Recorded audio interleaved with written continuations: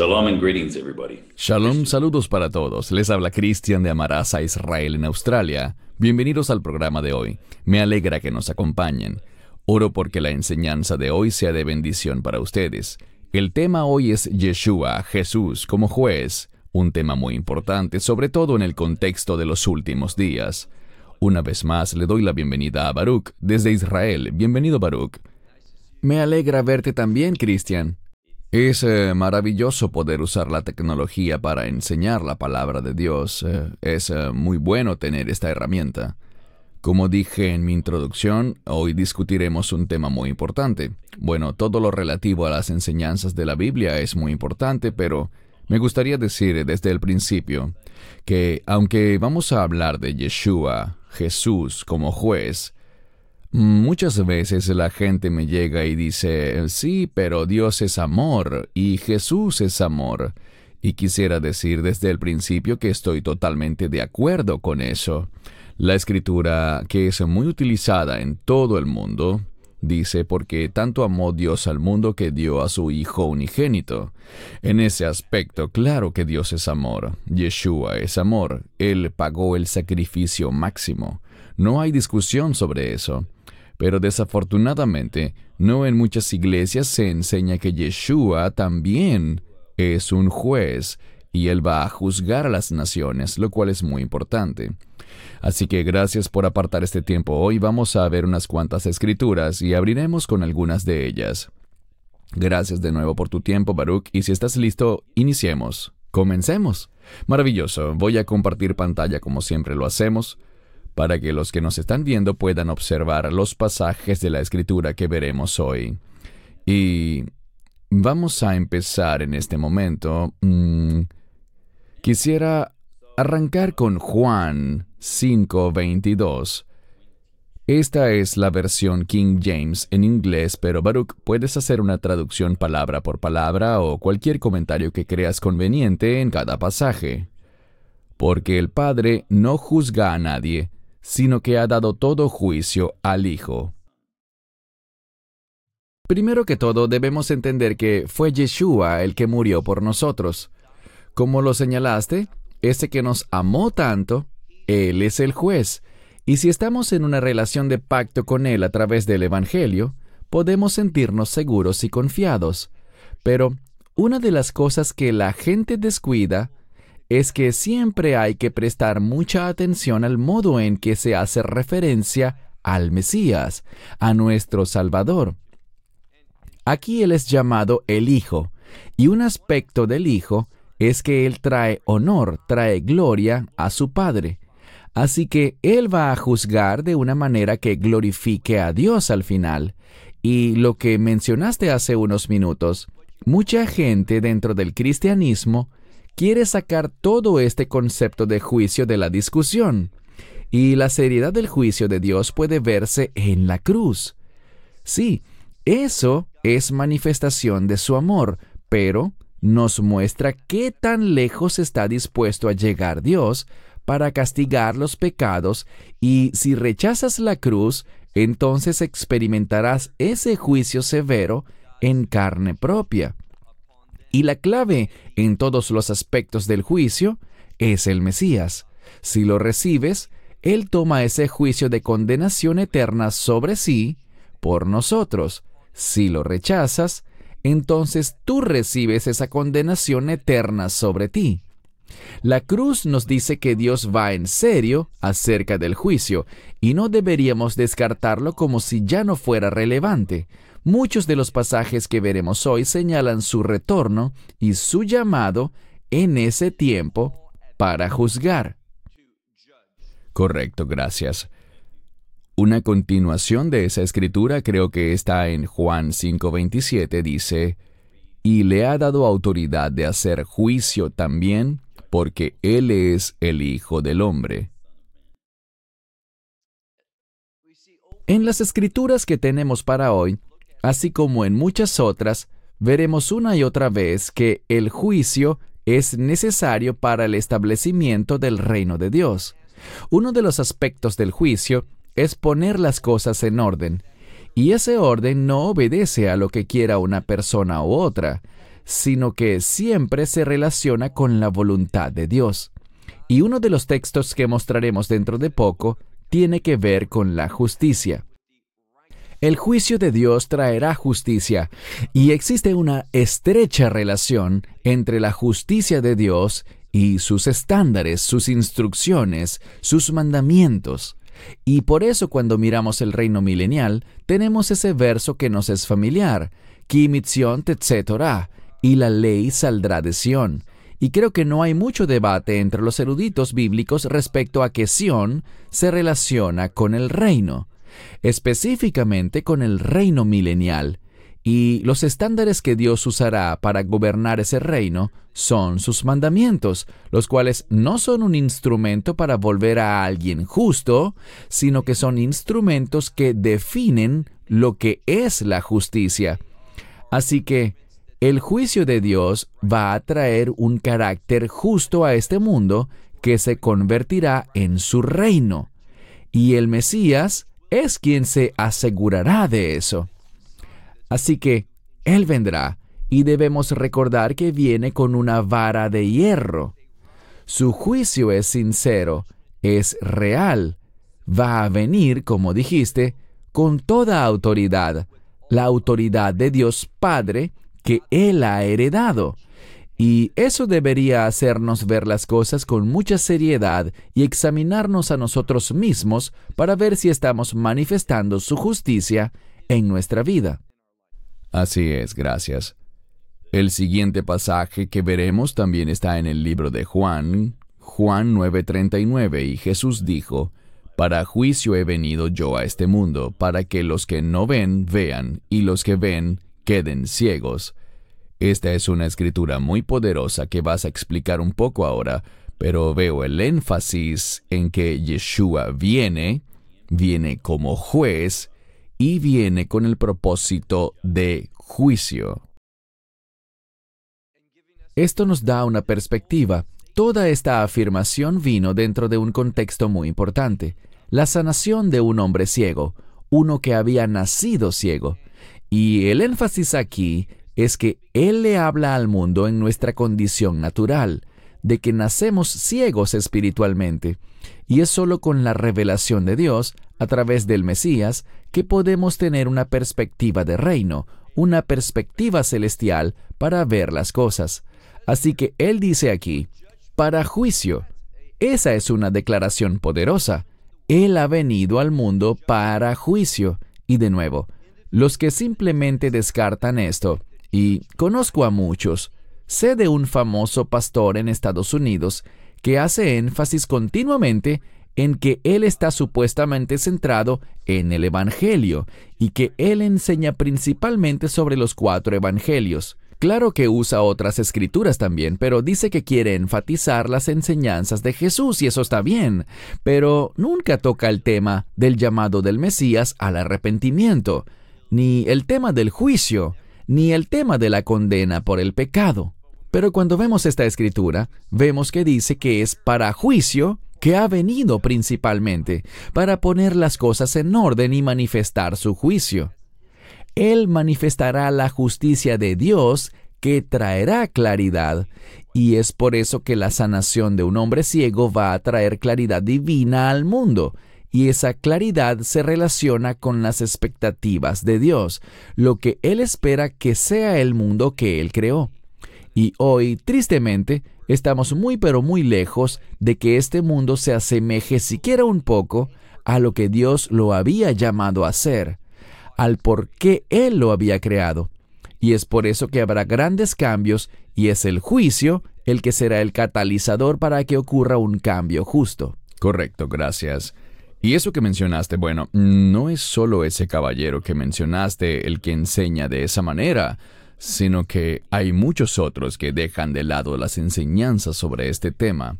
Y eso es algo que, en mi humilde opinión, le está haciendo mucho daño a la iglesia, porque no están siendo preparados, no están siendo llevados al arrepentimiento. Incluso Juan el Bautista decía: arrepiéntanse porque el reino de Dios está cerca. Se habla muy poco de estas dos cosas, del arrepentimiento y de ese juicio que vendrá, así que estoy totalmente de acuerdo contigo en lo que dijiste. Vamos a pasar a Hechos capítulo 10, verso 42. Y Él nos mandó a que predicáramos al pueblo y testificáramos que Él es el que Dios designó por juez de vivos y de muertos. Muy importante esta palabra, Baruch. ¿Cuál es tu opinión al respecto? Bien, nuevamente, vemos que esto tiene relevancia con los tiempos finales. Siempre que se menciona la resurrección, juzgar a vivos y muertos, hay una conexión con la resurrección para el juicio de Dios. En este versículo de la Escritura, vemos que Pedro estaba predicando, revelando la verdad a Cornelio. Y era la primera vez que el Evangelio era llevado a un gentil. Y este es un paradigma para que la verdad saliera no solo a una, sino a muchas naciones. Pero en la traducción que tú tienes, sale la palabra designó u ordenó. Y creo que en el siguiente pasaje, que también es del libro de Hechos, veremos otra vez esa palabra, designó. Esa palabra es muy contundente. La gente construye cosas sobre esa palabra. Dios ha designado previamente y líneas parecidas. Lo que me gustaría comentar es que esta palabra en griego es la palabra orizo. Ahora bien, aquí hay dos palabras relevantes, orao y orizo. Ambas vienen de la misma raíz y la terminación, sea iso o ao, estos dos sufijos son dos tipos de verbos diferentes, pero la raíz significa, en este caso, ver.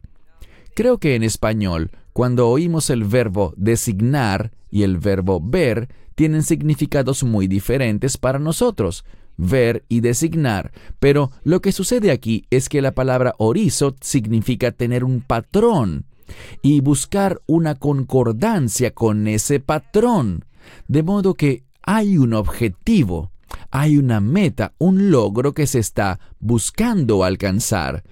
Y cuando dice que el Mesías fue designado por Dios, lo que quiere decir es que Dios Padre miró y vio que su Hijo alcanzaba el objetivo. Él cumplió con el patrón, lo que Dios había visualizado que debía ser un juez. El Mesías cumplió con eso. Así que cuando dice que Él lo designó, esa es una confirmación de que Yeshúa, en forma perfecta, completa y total, va a mediar el juicio para producir los objetivos de Dios. Y Él hará eso. Y los vivos y los muertos implican a aquellos que son justos espiritualmente para Dios. Un pacto es un instrumento de vida. Aquellos que rechazan el pacto experimentarán una muerte espiritual eterna. De manera que con este juez que Dios ha visto que es adecuado para ser el juez, nadie podrá escapar a su juicio. Así que muchas veces la gente dice, no me interesan las cosas religiosas ni espirituales, solo quiero vivir mi vida como yo quiera. Y todo lo que hagas va a ser medido y contrastado con los estándares de Dios, y será el Mesías el que pague el precio final por el perdón. Y si rechazas eso, entonces deberás encarar las consecuencias de esa desobediencia por toda la eternidad. Correcto, y toquemos esta escritura que básicamente está alineada con lo que acabas de decir, Hechos 17:31, donde dice, por cuanto Él ha establecido un día en el cual ha de juzgar al mundo con justicia por aquel hombre a quien Él designó. Eso fue lo que comentaste hace un momento. Él ha dado seguridad de esto a todos al haberle levantado de los muertos. De nuevo, la resurrección muestra que Él vino al mundo para un propósito de reino. La resurrección. Para cuando estamos grabando esto, hace unas semanas atrás, mucha gente en todo el mundo celebró el nacimiento del Mesías. El nacimiento del Mesías es importante.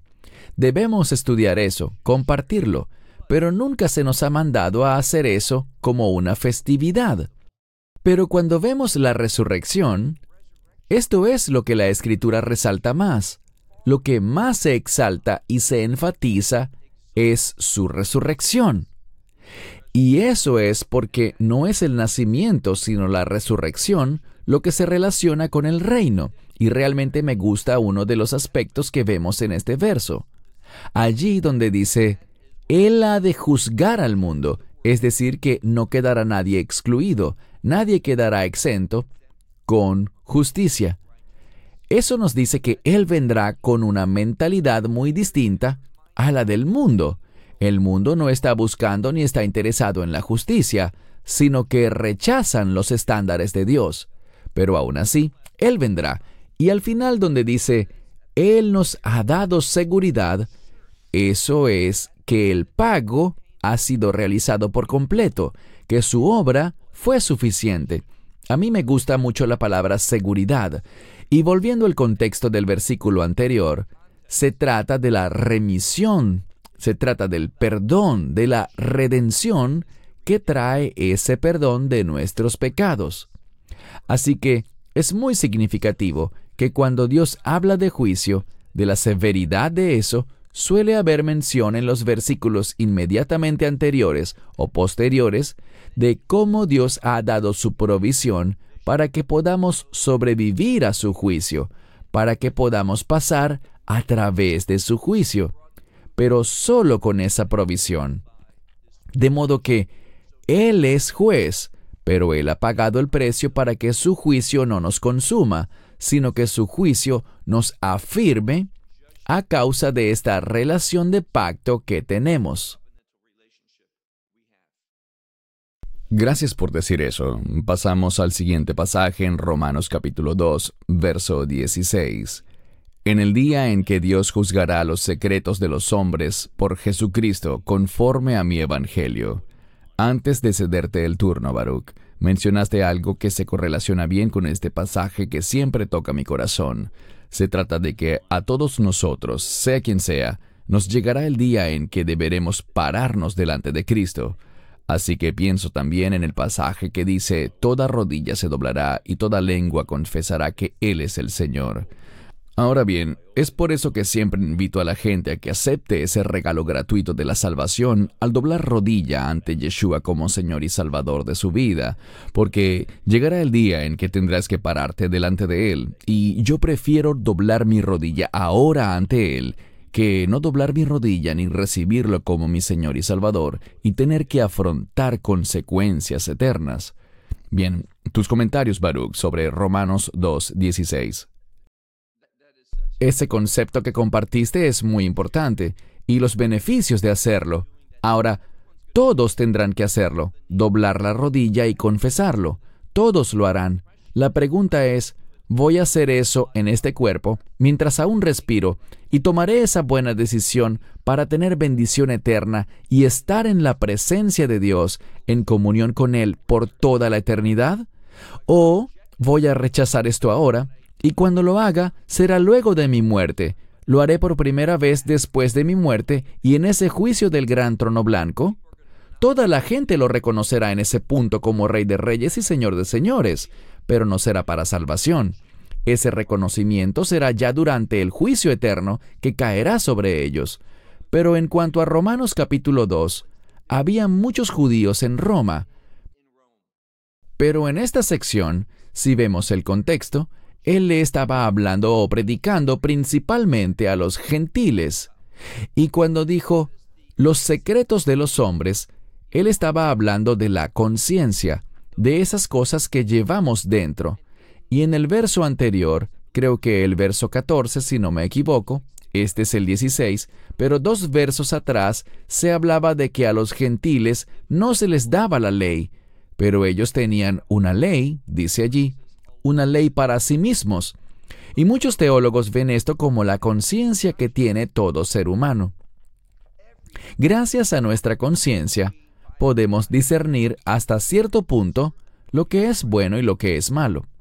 E incluso los gentiles que nunca recibieron la ley formalmente, si iban en contra de su conciencia, son igual de culpables, igual de desobedientes que uno que sí haya recibido la ley, pero la ha rechazado. Así que habla de todas las personas, sean judíos o gentiles, hayan recibido o no la ley formalmente, y habiéndolo confirmado, todos serán considerados culpables porque Dios sabe. Él puede juzgar los pensamientos secretos. Él sabe que la conciencia me dijo que no hiciera eso, pero lo hice de todos modos, así que soy un pecador, soy un candidato para su juicio. Pero Él ha de venir al mundo, y noten que en el verso 16 dice, conforme a mi evangelio. El evangelio funciona incluso para aquellos que no conocen todas las leyes de Dios. El evangelio también puede redimirnos por esas veces que hemos violado lo que dice nuestra conciencia, ese regalo que Dios le ha dado a toda la humanidad para discernir hasta cierto punto lo bueno y lo malo. Así que lo que dice aquí es que el evangelio es relevante. Unos decían que el evangelio era solo para los judíos. Aquí él estaba diciendo que el evangelio es relevante para toda la humanidad. Y es triste que hoy esto pareciera haberse volteado, y ahora mucha gente piensa que el evangelio es solamente para las naciones y no para Israel. La Biblia está diciendo que es para todas las personas. Fue dado primero, al igual que la Torá, al pueblo judío. Pero el evangelio es para todas las personas, para que podamos redimirnos de esos actos secretos de desobediencia que quizás nadie más conoce, pero Dios sí. Eso también muestra cuán compasivo es Él. Amén. El siguiente pasaje está en 2 Corintios capítulo 5, verso 10. Hablamos algo de esto recientemente, pero veamos esta escritura un poco más en detalle. Porque todos nosotros debemos comparecer ante el tribunal de Cristo para que cada uno reciba según las cosas que haya hecho estando en el cuerpo, sea bueno o sea malo. Esto también, en mi opinión, es una referencia a que Yeshúa, Jesús, es un juez tan perfecto que Él también recompensará las buenas obras que hayan hecho los creyentes. Corrígeme si me equivoco, Baruch. Ese es justamente el contexto principal aquí. Y lo que dices es correcto. Hay un juicio solo para no creyentes. Finalmente, ese será el juicio del gran trono blanco. No habrá ni un creyente, ni siquiera uno, que vaya al juicio del gran trono blanco. Todos los que comparezcan allí es porque sus nombres no están escritos en el libro de la vida y no tienen esperanza alguna. Este pasaje, al igual que otro que me parece que veremos en un rato, hace más énfasis en los creyentes, en que nosotros tendremos un juicio, pero ese juicio, para nosotros, no es sobre dónde pasaremos la eternidad. Eso ya está decidido. Este juicio, cuando comparezcamos ante el Bima o el tribunal del Mesías, es eso que tú mencionaste, un juicio de recompensas. Él va a observar tu vida, Cristian. Él va a observar mi vida. Y nosotros quizás sufriremos pérdidas. Y creo que hablaremos más de eso en 1 Corintios capítulo 3. Pero puede que suframos una pérdida de recompensas o que recibamos recompensas, dependiendo de lo que hayamos hecho. Así que lo que hayamos hecho, nuestras obras, no determinan el lugar donde pasaremos la eternidad. Si será en el reino de Dios, o Dios no lo quiera, en el lago de fuego y azufre. Nuestras obras no determinarán eso. Lo que determina eso es lo que hagamos con el Evangelio. Pero luego de que somos salvos, mis obras son muy relevantes, no porque ellas determinen dónde pasaré la eternidad, sino para determinar qué voy a recibir, qué tipo de recompensas tendré. Y hay otro pasaje que señala que estas recompensas, ¿qué haremos con ellas? Estas coronas las pondremos a sus pies en reconocimiento de que esas cosas buenas que hemos hecho fueron gracias a que Él habitaba en mí. Él recibe toda la alabanza, toda la gloria. Nosotros tendremos recompensas que también se relacionan con nuestra autoridad en el reino milenial. Se habla de que gobernaremos y reinaremos con el Mesías. Hay una escritura que habla de ser un buen mayordomo, de que si eres fiel en lo poco, serás fiel en lo mucho, y regirás sobre mucho. Así que hay recompensas eternas, Y es a esto que se refiere este pasaje de 2 a los Corintios capítulo 5. Está dirigida solo a creyentes. Habla de lo que recibiremos en la eternidad por nuestra fidelidad.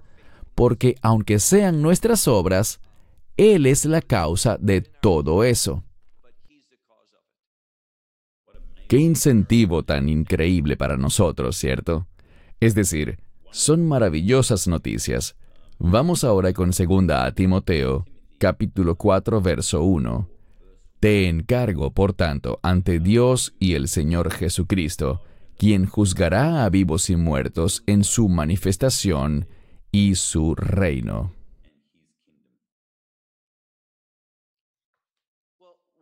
Una vez más vemos un énfasis en los vivos y los muertos, tanto esos que están asegurados espiritualmente como los que están muertos espiritualmente. Y vemos que, al fin y al cabo, su manifestación, cuando Él venga a establecer el reino, y esas dos cosas se relacionan al final del versículo, su manifestación, y esta sería su segunda venida, cuando Él vuelva a Jerusalén para establecer el reino milenial. Así que Él vendrá con ese propósito. Él vino la primera vez para dar una invitación y hacer las acciones necesarias para que pudiéramos estar en el reino. Cuando venga la segunda vez, vendrá a poner las cosas en orden, a establecer el reino. Noten lo que dice, y se resalta esa frase que dice, te encargo, que significa te imploro, te ordeno, ante Dios y el Señor Jesucristo. Esto señala la relación Padre-Hijo, la divinidad del Mesías, y que Él ciertamente será quien actúe según la voluntad de su Padre. Y eso es algo que vemos una y otra vez en las Escrituras. Sobre sus actos, el Evangelio de Juan señala que en su primera venida, Él hizo la voluntad del quien lo envió. Él no hizo nada por su cuenta, fue totalmente sumiso. Él volverá, en la segunda venida, para heredar todo lo que su Padre tiene. Él lo está heredando, pero Él lo llevará a cabo de tal manera que le traiga gloria. El Hijo Eterno le traerá gloria eterna a su Padre Celestial. Y todo está enmarcado en el concepto de la segunda venida y el establecimiento de su reino mediante el juicio. Y aún no lo hemos dicho, pero quisiera señalar que hay dos aspectos del juicio, y está el aspecto de la condenación y también el de la vindicación. Y allí está la dicotomía. Para aquellos que han aceptado el Evangelio, su juicio será una fuente de vindicación. Podremos presentarnos allí y experimentar esa victoria, esa liberación. Es por eso que en el libro de Apocalipsis, por muchas razones, las huestes celestiales, los ángeles, los ancianos, todos se regocijan y alaban a Dios por su juicio. Pero a aquellos que rechazaron el plan de salvación y la provisión de Dios, el juicio se les administrará en la forma de condenación eterna. Así que es un solo juicio, pero hay dos caras en la moneda: condenación y vindicación.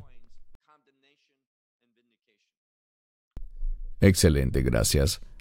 Hay un asunto que la gente ha comentado, y, para serte sincero, eso estuvo en el corazón de mi esposa, y se trata de hablar y mirar las escrituras que se relacionan con la era de la trilla.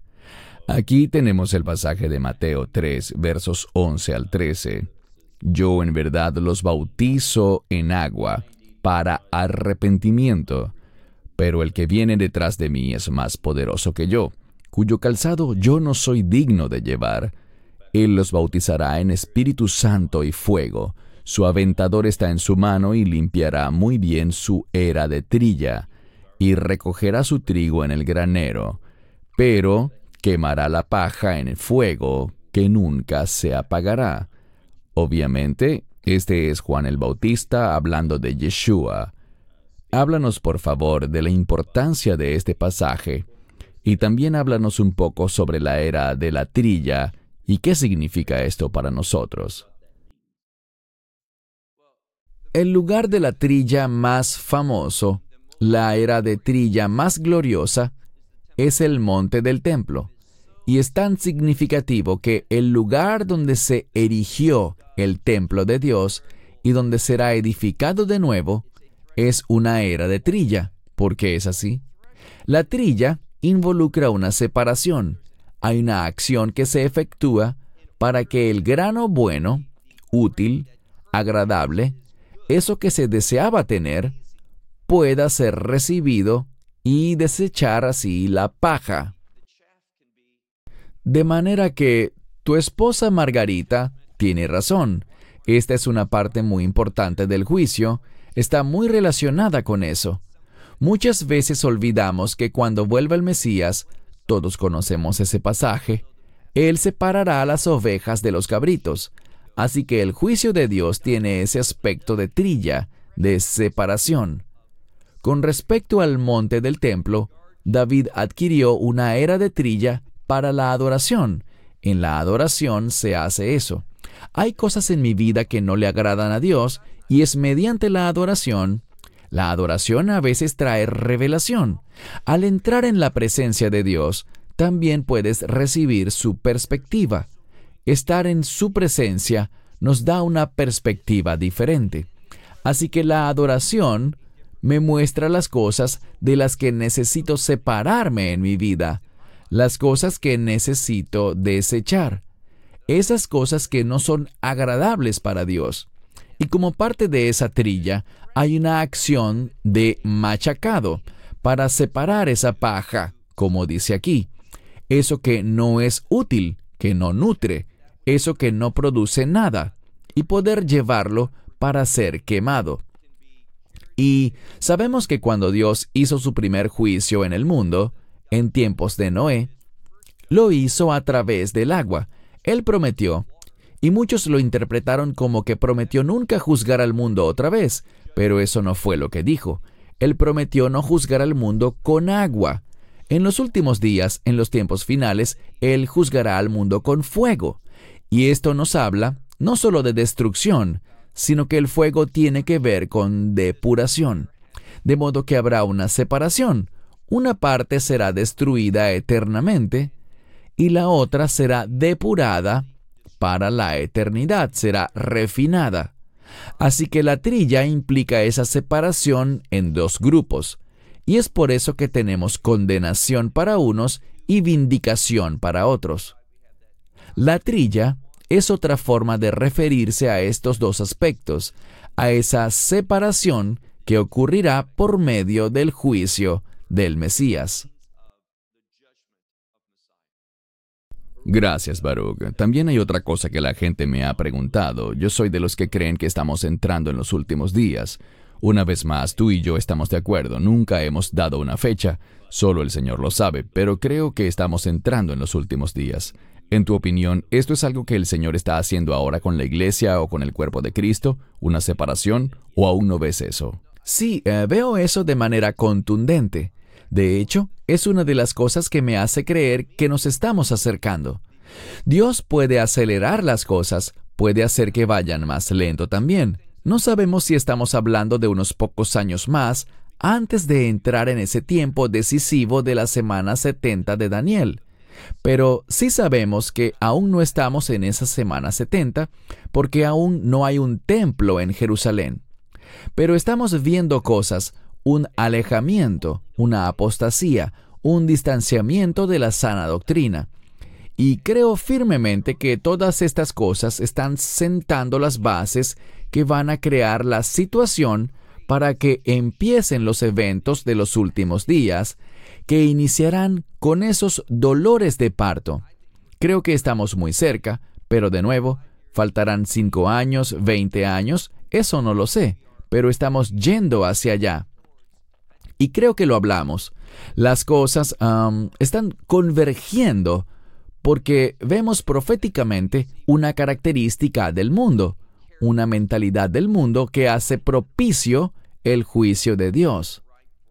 Y este período se termina con su juicio, pero habrá una manifestación de por qué su juicio es justo, de por qué es santo y apropiado que Él juzgue el mundo.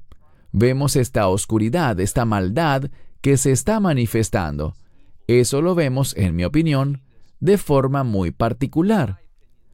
No solo es impiedad, no sé si estás de acuerdo con esto, pero creo que es algo que roza en un franco odio por las cosas de Dios. No por las cosas religiosas, sino por la verdad de la religión. La verdad está siendo atacada, y gran parte del cristianismo tiene confusión en cuanto a lo que es lo correcto y lo que es la verdad. Están plegándose a cosas que no son agradables a Dios y que incluso son una abominación para Dios. Correcto. Incluso hace un par de días en el Congreso, alguien que se autodenominó como ministro cristiano, en una blasfemia horrible, oró a un dios hindú de 4 cabezas, creo, y luego terminó con amén a woman, o sea, a hombre o a mujer, si lo traducimos literalmente del inglés.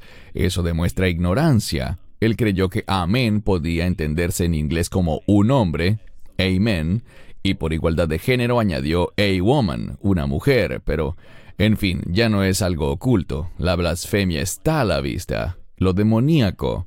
Estoy 100% de acuerdo contigo. Las cosas se están acelerando mucho.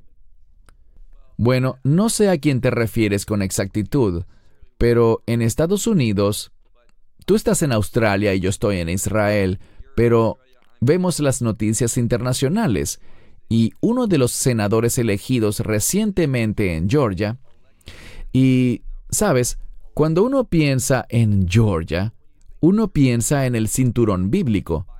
Piensas en un lugar donde predomina la apreciación a la Biblia, donde domina la fe cristiana y todo lo que tiene que ver con eso. Y uno de los senadores que fue elegido allá es un ministro bautista, y él está alineado con un antisemita, Louis Farrakhan. Él ha dicho que ciertos mensajes que otros han dado y que son blasfemos, él los cataloga como los mejores mensajes. Él está muy lejos de ser alguien con la calificación bíblica requerida para llamarse pastor, para ser un representante de Dios. Y el estado de Georgia lo convalidó. Lo interesante es que uno siempre oye decir a los liberales que quieren una separación entre la iglesia y el Estado. Es decir, que desde su punto de vista no quieren que haya nada religioso ni bíblico con respecto al gobierno. Pero cuando vieron a un pastor que es impío en su manera de pensar, no tuvieron problemas con él, lo acogieron, los medios lo amaron, los medios nacionales de Estados Unidos. Le dieron mucho más tiempo en el aire que al otro candidato. ¿Por qué? Porque aunque él vino con un disfraz religioso, por decirlo así, es tan impío y alejado de las Escrituras como el que más lo puede ser. Absolutamente. Y estamos viendo más cosas como esas por todos lados. El siguiente pasaje está en Juan 16:33. Estas cosas les he hablado para que en mí puedan tener paz. En el mundo tendrán aflicción, pero anímense, yo he vencido al mundo. Antes de cederte el turno, Baruch, y de nuevo, corrígeme si me equivoco. La palabra aflicción aquí se referirá también a una trilla. Está relacionada. No creo que sean equivalentes o iguales, pero hay un aspecto en común. Dijimos que la trilla involucra un machacado, y eso se hace para lograr la separación. No tengo ninguna duda de que Dios usará la aflicción con el fin de separar, de manifestar algo. Es decir, todos conocemos la Escritura que habla de personas que se cargan por los afanes de la vida. Conocemos la parábola del sembrador. Las otras parábolas que dijo el Mesías y que muestran esto. Solo porque la gente diga Señor, Señor, solo porque digan yo soy creyente, no necesariamente implica que lo que dicen es cierto, que en su corazón creen quién es el Mesías y que resucitó y todo eso. Juan, por ejemplo, en Primera de Juan, dijo lo siguiente: Ellos salieron de nosotros porque nunca pertenecieron a nosotros. No eran parte de los creyentes. Así que Dios podrá utilizar la aflicción. Él no es necesariamente la causa de eso, pero Él puede usar cualquier cosa. Él usará la aflicción porque hay mucha gente que al verse amenazada por la persecución por la justicia, dirán: yo nunca dije que sí al sufrimiento. Yo nunca acepté pasar por aflicciones. Y esa aflicción será un instrumento que Dios usará para separar. Así que, sí, esa es una parte del proceso de la trilla. El machacado es precisamente la aflicción. Correcto, y tocaste un punto muy importante, porque eso aplicaría a algunas de esas enseñanzas y doctrinas falsas como el Evangelio de la Prosperidad. Y quiero que sepan que soy firme creyente en que el Señor es el buen pastor y cuida de nuestras necesidades, aunque no siempre queremos lo que necesitamos, pero sí cuida de nuestras necesidades. Pero el Evangelio de la Prosperidad solo se enfoca en el aquí y el ahora. He oído a predicadores decir directamente de sus bocas que ellos no irán al cielo siendo pobres, lo cual es ridículo, porque no puedes llevarte nada al morir. Pero ese es el tipo de enseñanzas que no preparan ni equipan al cuerpo de Cristo para los tiempos que se avecinan. ¿Correcto, Baruch? De acuerdo contigo. No están preparando a la gente. Los principios de Dios pueden producir prosperidad. Los principios de Dios pueden enseñarnos a tomar decisiones que producirán bendiciones, incluso de tipo financiero o material. No dudo de eso. Pero tener prosperidad terrenal no es necesariamente un indicador de crecimiento espiritual de alguien o de falta del mismo. Hay mucha gente que es próspera económicamente, pero no tiene crecimiento espiritual. Es una pena que hoy haya tantas falsas enseñanzas que enfatizan las cosas de este mundo en lugar de las cosas de Dios. De nuevo, en cuanto a la tribulación, hay un pasaje al que recurro mucho. Hechos 14:22. Allí el autor de Hechos, que se piensa que fue Lucas, dice que es necesario pasar por muchas tribulaciones para entrar en el reino de Dios. Y hablamos esto en una conversación que tuvimos hace algunas semanas. Siempre debemos hacer una distinción entre la tribulación y la ira de Dios. De hecho, creo que en unos de los pasajes donde se menciona la tribulación, se habla de sufrimiento por la justicia. Esa es una forma de tribulación, y es a veces el aspecto principal de tribulación para un creyente. Serán nuestras decisiones justas, nuestro deseo de caminar con Dios, lo que traerá tribulación a nuestra vida. Y Dios nos dice: tengan gozo por eso, alégrense por eso. Así que estamos llamados a tener tribulación en este mundo. Muy bien, gracias. El último pasaje que quisiera que viéramos en relación directa o no con la era de la trilla es Hebreos capítulo 12, versos del 26 al 29, que dice: cuya voz entonces conmovió la tierra, pero ahora Él ha prometido, diciendo: aún una vez más conmoveré no solamente la tierra, sino también el cielo. Ahora esa frase aún una vez indica la remoción de esas cosas que están siendo movidas, como cosas hechas para que queden las cosas que son inconmovibles. Por tanto, ya que nosotros estamos recibiendo un reino inconmovible, tengamos gratitud y mediante ella sirvamos a Dios aceptablemente con reverencia y temor devoto, porque nuestro Dios es fuego consumidor. Antes de darte el turno para tus comentarios y enseñanzas sobre esta escritura de Hebreos, creo que una cosa que se destaca no es solamente la conmoción, sino que nosotros podamos servir a Dios aceptablemente con reverencia y temor devoto. Creo que eso es algo que está muy ausente en muchas partes del mundo. Muchas veces he visto gente que sube al altar de la iglesia o a un escenario. En verdad es un escenario con jeans rotos, camisetas, tratando de verse a la moda, y dicen que es para atraer a los jóvenes, pero yo veo eso como algo irrespetuoso. No veo allí reverencia ni temor devoto. Es cierto que Dios mira el corazón, y no tienes que ser rico y vestir un traje de $10,000, pero creo que debemos darle lo mejor a Dios. Cuando la gente se casa, por ejemplo, todos tratan de vestir lo mejor posible. Si vas a una entrevista de trabajo, te vistes con lo mejor posible.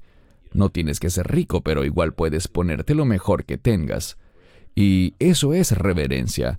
Y creo que hay mucha falta de eso en estos días. Falta sobre todo de temor devoto. Esa falta la vemos por todos lados. Si pudieras comentar sobre eso, Baruch, lo apreciaría mucho. Estoy de acuerdo contigo, y no se trata del precio de la ropa, sino del estado del corazón. El hecho de querer presentarse de una forma que rinda honor a Él. Mencionaste las entrevistas de trabajo. Tú vas de forma que otra persona ve que te has vestido en honor a ese privilegio de que te concedan una entrevista, de que quizás te den una oportunidad para lo que en hebreo llamamos parnasá, una palabra rica en significado, ganar la provisión, el sustento, tener la provisión para tu familia. Ese es un privilegio. No quisiera desviarme mucho del tema, pero no creo que hoy en día la gente esté honrando a esas personas que se arriesgan, que trabajan duro para construir una empresa, que les dé sustento a otras personas. Eso es algo tan importante. Y sé de muchas personas que tienen pequeñas empresas y están muy preocupadas. Se preocupan más por poder pagar la nómina de sus empleados que por lo que ellos puedan ganar. Y solemos ignorar eso. Pero, volviendo al tema, se trata de honrar a Dios.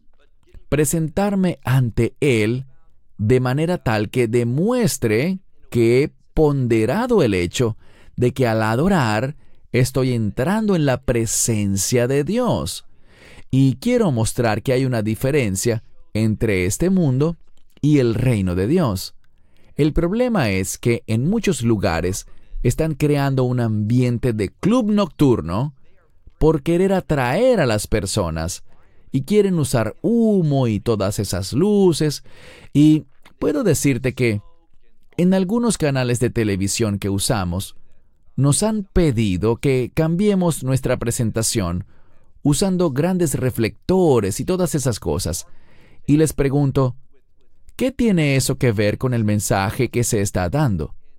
Nada, es solo que esa presentación es más agradable para las personas. No creo que debamos tener una presentación que busque agradar a las personas, sino que muestre reverencia y respeto a Dios. Creo que allí es donde querías llegar. Y con respecto al pasaje que mostramos en pantalla, Hebreos capítulo 12, se habla de la conmoción. La escritura que me viene a la mente menciona 2 veces esto. Se trata de la profecía de Ageo, que dice que Dios hará temblar los cielos y la tierra. Y cuando oímos los términos cielos y tierra en una misma frase, debemos pensar en la creación, porque dice en el Génesis, en el principio, Bereshit bara Elohim et hashamayim bet haaretz. En el principio creó Dios los cielos y la tierra. Así que los cielos y la tierra es la creación. Al decir que Dios conmocionará los cielos y la tierra, es porque hará una nueva creación. Y Él habla aquí sobre el reino de Dios. De nuevo, Dios tomará una decisión justa, sobre lo que será esa conmoción, que implica dar un vuelco, una transformación, una resolución. Y tenemos otra vez esa alusión al concepto de trilla, porque la trilla tiene que ver con separación.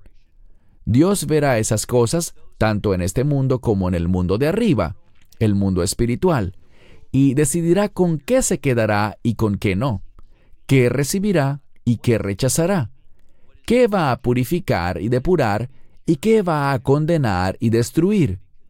Todo esto es central en lo que Dios está haciendo, y me gustó que pusieras énfasis en el final del verso. En esa parte del verso que en la versión traducida que tú tienes dice aceptable. Esa palabra, en el texto original, realmente son dos palabras en griego, una para agradar o complacer. Y hay una gran diferencia. Si tú eres el dueño de una empresa y yo trabajo para ti, ¿te conformarías con que yo hiciera un trabajo que meramente sea aceptable? ¿O sería mejor para ti que el trabajo que yo realizara te hiciera sentir plenamente complacido? ¿Verías la diferencia entre ambas cosas? Totalmente, sí. Y esta palabra implica algo que complace. Y luego tiene un prefijo que significa bueno, antepuesto a ella. Así que es agradable o complaciente porque es bueno. Y como suelo decir, la palabra bueno siempre se relaciona con la voluntad de Dios. Así que lo que el Mesías va a hacer es conmocionar y traer un cambio, una separación, una trilla, para que lo que quede sea agradable, complazca a Dios, bien agradable a Él, porque eso cumple con sus objetivos. Eso se conecta con esa idea que mencionamos antes sobre la palabra orizo, poner las cosas de manera que se ajusten a un estándar. Eso es lo que Dios va a hacer. Y como sus siervos, como sus discípulos, aquellos que lo sean, vamos a tener ese mismo deseo. Nos van a interesar esos estándares. No vamos a arriesgarnos a reflejar al mundo. ¿Qué tiene que ver el mundo y la manera mundana de pensar con la adoración a Dios? Así que todo eso de querer usar cosas que están a la moda, como comentaste, y esa es la palabra correcta, eso es lo que quieren hacer, estar a la moda según lo que es popular en este mundo, creyendo que las usanzas de este mundo atraerán a las personas. Pero te diré algo, esas iglesias que usan estos métodos están atrayendo a personas con las usanzas del mundo, y esas personas experimentarán las usanzas del mundo porque no están recibiendo la verdad bíblica. Falta no solamente ese aspecto agradable que se menciona aquí, sino la palabra que le sigue, reverencia. ¿No crees que esa palabra es algo que está muy ausente en nuestro vocabulario de hoy? Sí, totalmente. ¿Qué es reverente? Eso tiene que ver con el temor del Señor, un temor devoto de hacer las cosas que Dios espera que hagamos. Y concluiré con esto. Mi problema, cuando me veo a mí mismo y a los demás, es con el engaño. El engaño del enemigo me hace pensar en cómo quiero que Dios bendiga mis objetivos. Eso está mal. Debemos ser personas que quieran vivir de manera que cumplamos con sus objetivos. Allí está la clave. Así que es un cambio total de mentalidad. Y de eso se trata esta escritura. Dios va a conmocionar al mundo para que se convierta en lo que es agradable a Dios y lo que cumple sus estándares, sus objetivos y no los objetivos de este mundo. Excelente, gracias. Gracias por esas palabras. Veremos un par de pasajes que a veces la gente, tristemente, quiere pasar por alto. Básicamente vemos que el juicio comienza por la casa de Dios. En 1 de Pedro 4:17 dice, porque es tiempo de que el juicio comience por la casa de Dios, y si comienza con nosotros primero, ¿cuál será el fin de aquellos que no obedecen al Evangelio de Dios? Antes de darte la palabra, Baruch, creo que ya hablamos un poco de esto, pero esto no es para traer condenación a ninguno de los creyentes que están viendo este programa. No es para traerles condenación, pero oramos porque el Espíritu Santo convenza a la gente. Todos tenemos trabajo que hacer. Ninguno ha logrado llegar aún. Creo que es importante que nosotros veamos estas escrituras en las que Dios dice, de forma clara y firme, que el juicio comienza por la casa de Dios. Así que, adelante, Baruch. Podemos entender el contexto de la casa de Dios como el pueblo de Dios, el pueblo de su pacto. Así que Dios, y lo veremos en la escritura que viene luego de esta, y que está muy relacionada, me gusta el orden en que aparecen, porque si vemos el contexto de 1 de Pedro capítulo 4, en estos últimos versos se habla de algo que mencionamos antes, el sufrimiento a causa de la justicia. Segundo, Dios también va a aplicarnos un cierto grado de disciplina, su reprimenda, su castigo, por no haber cumplido sus objetivos. Ahora bien, si Dios, con aquellos que lo aman, los que han establecido un pacto con Él, si vamos a recibir esa disciplina del Señor, que quizás sea severa, pues, ¿qué dice la Escritura? El Señor, al que ama, disciplina. Si Dios es fiel con el pueblo de su pacto, del pacto del Antiguo Testamento y del Nuevo Testamento, si Él nos castiga a nosotros por desobedientes, veamos la última parte de este verso. ¿Cuánto peor será la implicación? ¿Cuál será el fin, la consecuencia, para aquellos que no? Y noten esto, ahora Él está hablando del juicio y de la condenación, no del castigo como medida de disciplina, sino de condenación. Vean lo que dice aquí. ¿Cuál va a ser la causa de esa condenación eterna? Esa causa no será, es que no hice suficientes obras buenas, no hice esto o lo otro. No, ¿qué dice allí? Aquellos que no obedecieron el Evangelio. Y esta es la razón misma de ser de amarás a Israel. Y es que estamos centrados en el Evangelio.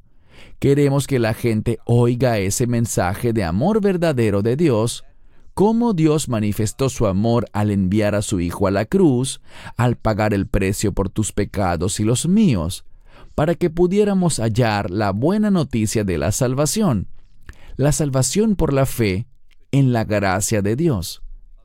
En el pasaje anterior, se mencionaba la gracia de Dios en relación con servirle a Él.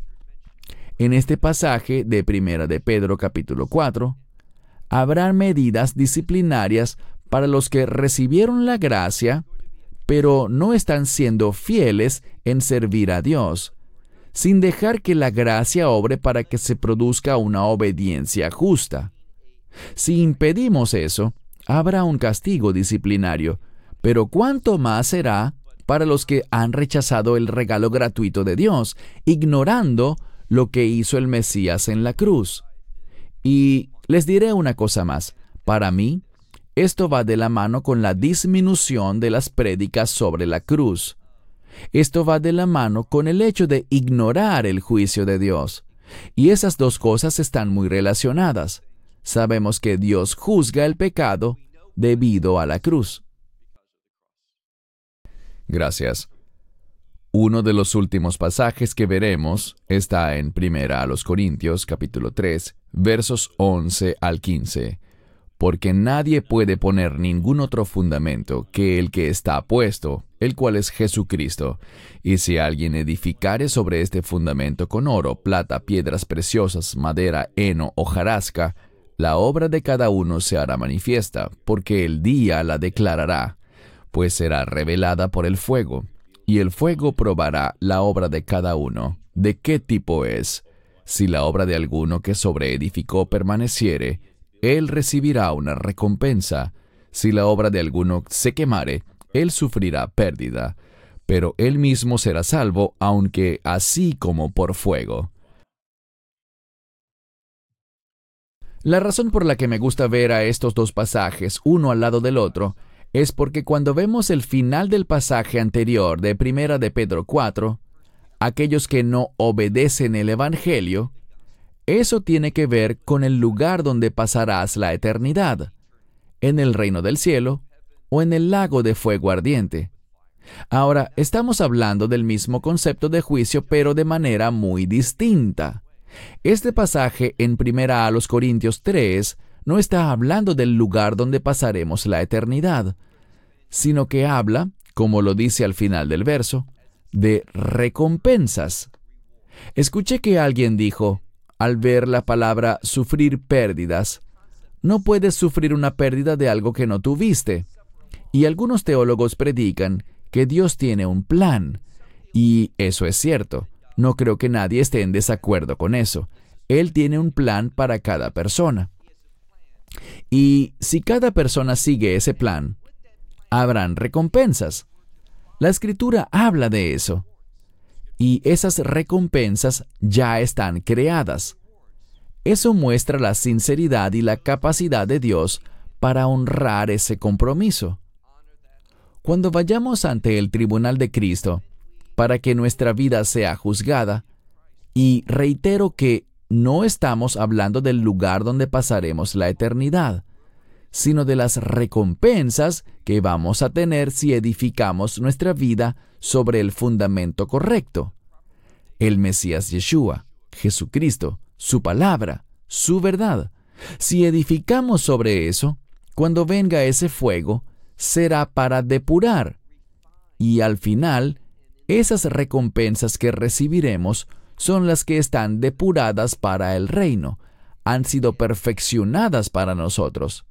Pero si edificamos sobre el fundamento equivocado, nuestros propios deseos, nuestra propia mentalidad, mi orgullo, mi egoísmo, mi codicia, si esos fueran los indicadores de cómo viví mi vida, esa evaluación de fuego no tendrá un efecto de depuración ni de refinación, sino de destrucción.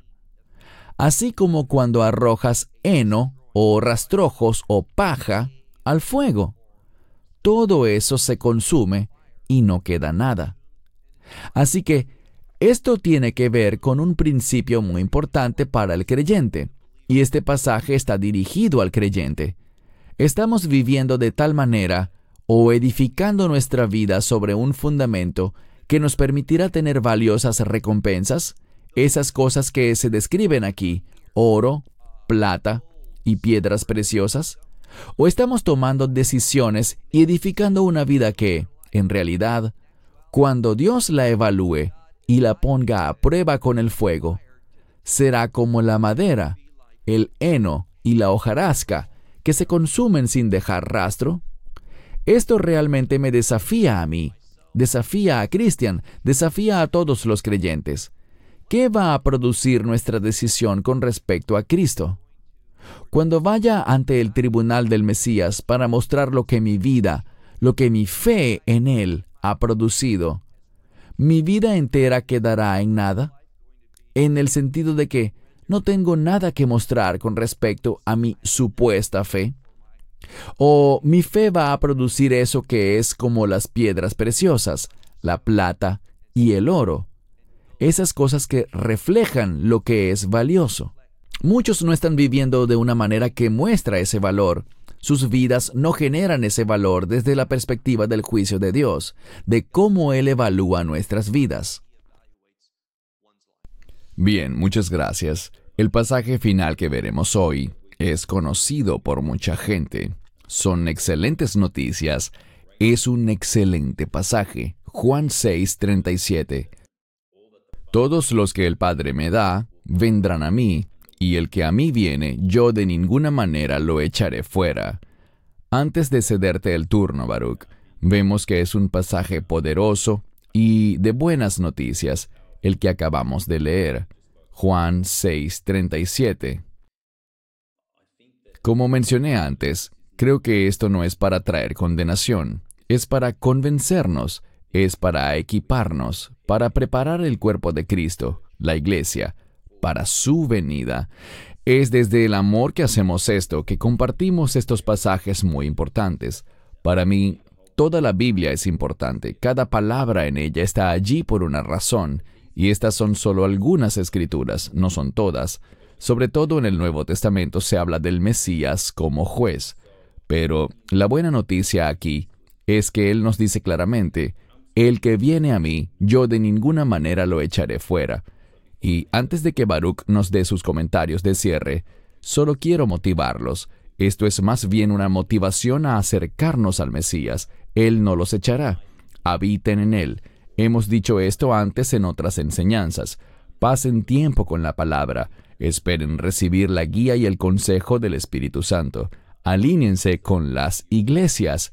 Si van a una iglesia, asegúrense de que enseñen la palabra de Dios, de que hablen y prediquen sobre el arrepentimiento, la importancia de la cruz, Yeshúa como juez y su segunda venida, que no está muy lejos. Así que los motivamos a que hagan eso, por favor. Adelante, Baruch, para tus comentarios de cierre. Bien, este pasaje es una escritura que tiene un gran contenido teológico. Algunos quieren interpretarlo de la manera siguiente. Todos, es decir, toda la gente que el Padre me entrega o me da. Y algunos interpretan esto en un sentido de elección, que implicaría que Dios simplemente escogió, que Él ha escogido desde el vacío, simplemente por su criterio soberano, a las personas que Él quiere darle al Mesías, y que es por esa decisión o esa elección de Dios que la gente se vuelve creyente. Pero yo lo veo de una manera muy diferente. Cuando dice todos los que el Padre me da, no veo ese dar como una decisión desde el vacío, como que simplemente fue la elección de Dios y punto.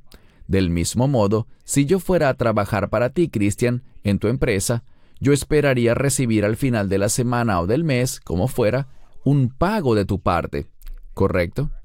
Pero el que tú me des ese pago no es simplemente porque yo sea un empleado, sino que con ese empleo viene una expectativa del trabajo que yo voy a hacer. Así que esa remuneración, ese pago, viene del hecho de que yo cumplí mis deberes. De la misma manera, cuando dice, mi Padre me da, hay una causa por la que eso es dado. Y se trata de eso que tanto hemos hablado, el Evangelio. Es un regalo gratuito, que no está basado en obras, no está basado en algo que yo haga en el plano físico, alguna hazaña o cosas así. Cuando dice, todos los que el Padre me da, debemos recordar que hay una manera en la que el Padre da al Hijo, y esa manera es a través del Evangelio. Y eso es importante. Aquellos que el Padre ha santificado por medio del Evangelio, ellos llegarán al Mesías. Eso es lo que hace el Evangelio. El Evangelio nos da esa verdad que nos muestra, aquí está la provisión de Dios, aquí está el que Él envió para salvarnos. Así que esas personas que siguen los procedimientos de Dios, los mecanismos de Dios, llegan al Mesías, y el que viene a mí, allí está la seguridad. Dice, de ninguna manera. Esa frase es muy importante. Yo de ninguna manera lo echaré fuera. Y esa es una fuerte declaración de seguridad que debemos tener. Y bien, les diré esto. Dios les da a las personas a su Hijo eternamente a través de un pacto. Y ese nuevo pacto es establecido por la fe en la obra del Mesías. En otras palabras, a través del Evangelio. Recuerdo haber dicho esto muchas veces, pero cuando recién nos mudamos a Israel, y me cuesta creer que han pasado ya más de 19 años de esa mudanza, recuerdo que después de 1 o 2 años, mi hijo regresó a casa, y en la escuela les daban palabras para el vocabulario. Y esto no era para enseñarle hebreo, sino que eran palabras hebreas que tenían mucha importancia para los fines del judaísmo. Y una de las palabras era besorá, que es la palabra evangelio. Muchos creen que esa es una palabra del Nuevo Testamento que antes no existía, pero aparece en la profecía de Isaías, y le daban la definición de besorá. Debías aprender la palabra y lo que significaba, así que les daban las definiciones a los niños, y nunca olvidaré lo que decía. Hadeshot tovot al hageolá ha-sofi, que significa, son las buenas noticias sobre la redención final. Y esa redención final es la redención del reino. Buenas noticias. Y eso es lo que vemos aquí, que Dios, por su gracia, por su misericordia, ha proporcionado los medios para que encontremos la redención. Y la redención está relacionada con el perdón, para que podamos experimentar la eternidad con Él en el reino. Pero este pasaje no solo habla de que Dios, desde un vacío, escoge a las personas sin otro pensamiento que no sea, esto es lo que Dios escogió. No veo eso en Juan capítulo 6, verso 37, sobre todo en el contexto que lo rodea. Porque si recuerdan, Juan capítulo 6, allí hay una enseñanza difícil sobre alguien que debe depender del Mesías, confiar en Él. Y está ese pasaje que dice, a menos que comas mi carne y bebas mi sangre, hablando de su muerte y el derramamiento de su sangre para la redención. Y de nuevo, la gente no hace el trabajo necesario porque la palabra comer no es la palabra griega normal estío para simplemente hacer una comida, sino que es una palabra que se usa con respecto a los animales, y los animales comen por una razón diferente. Por ejemplo, tú y yo, Cristian, decidimos hora de almorzar, vamos a comer. La hora de la cena, vamos a cenar. Comemos según la hora por motivos sociales y todo eso, pero los animales comen porque dependen de eso para sobrevivir. Y lo que dijo el Mesías es que si no recibimos su provisión, no sobreviviremos. Dependemos totalmente de lo que Él hizo. Así que es un capítulo muy importante para entender el contexto de Juan, capítulo 6, verso 37. Amén, muchas gracias. Para todos los que están viendo este programa, esperamos que hayan sido bendecidos por las enseñanzas de hoy. Yo lo he sido. Gracias, Baruch. También quiero dar un aviso para toda la comunidad hispanoparlante que nos ve. Amarás a Israel dará una conferencia en español el 17 de enero. Pueden ir al sitio web Amarás a Israel o loveisrael.org. Invitamos a todos los hispanoparlantes a que asistan. Seguramente serán bendecidos. Si necesitan más información sobre el ministerio de Love Israel, los invitamos a ir al sitio web loveisrael.org. Si aún no se han suscrito al canal de YouTube, por favor háganlo, lo digo muchas veces. Allí hay una gran cantidad de enseñanzas bíblicas disponibles para ustedes. Son maravillosas y serán de bendición. Y una vez más, Baruch, te doy muchas gracias por esta enseñanza. Es un tema muy importante que debe ser enseñado. Creo que esto me ha bendecido el día de hoy. Ciertamente me ha convencido en muchas áreas y oro porque así haya sido para los demás. Muchísimas gracias. Gracias, Cristian, por hacer todo esto posible, por elegir los pasajes y liderar la discusión. Quisiera agregar una nota personal para terminar, no solo de apreciación hacia ti, sino agradecerte por haber mencionado la conferencia en español. Y, si no me equivoco, tú podrás escucharla en español y no necesitarás traducción porque hablas ese idioma, ¿correcto? Aunque hablas inglés igual que cualquier australiano, pero también hablas español. Así es, ciertamente estaremos viéndola, y por eso invito a todos los que hablan español en todo el mundo a que asistan a la conferencia. Será de gran bendición. Gracias una vez más, Baruch, espero que tengamos pronto otra discusión. Gracias a todos los que ven el programa. Oramos porque sean bendecidos. Tienen la opción de enviarnos sus comentarios y preguntas. Al final del video les indicaremos dónde pueden hacerlo.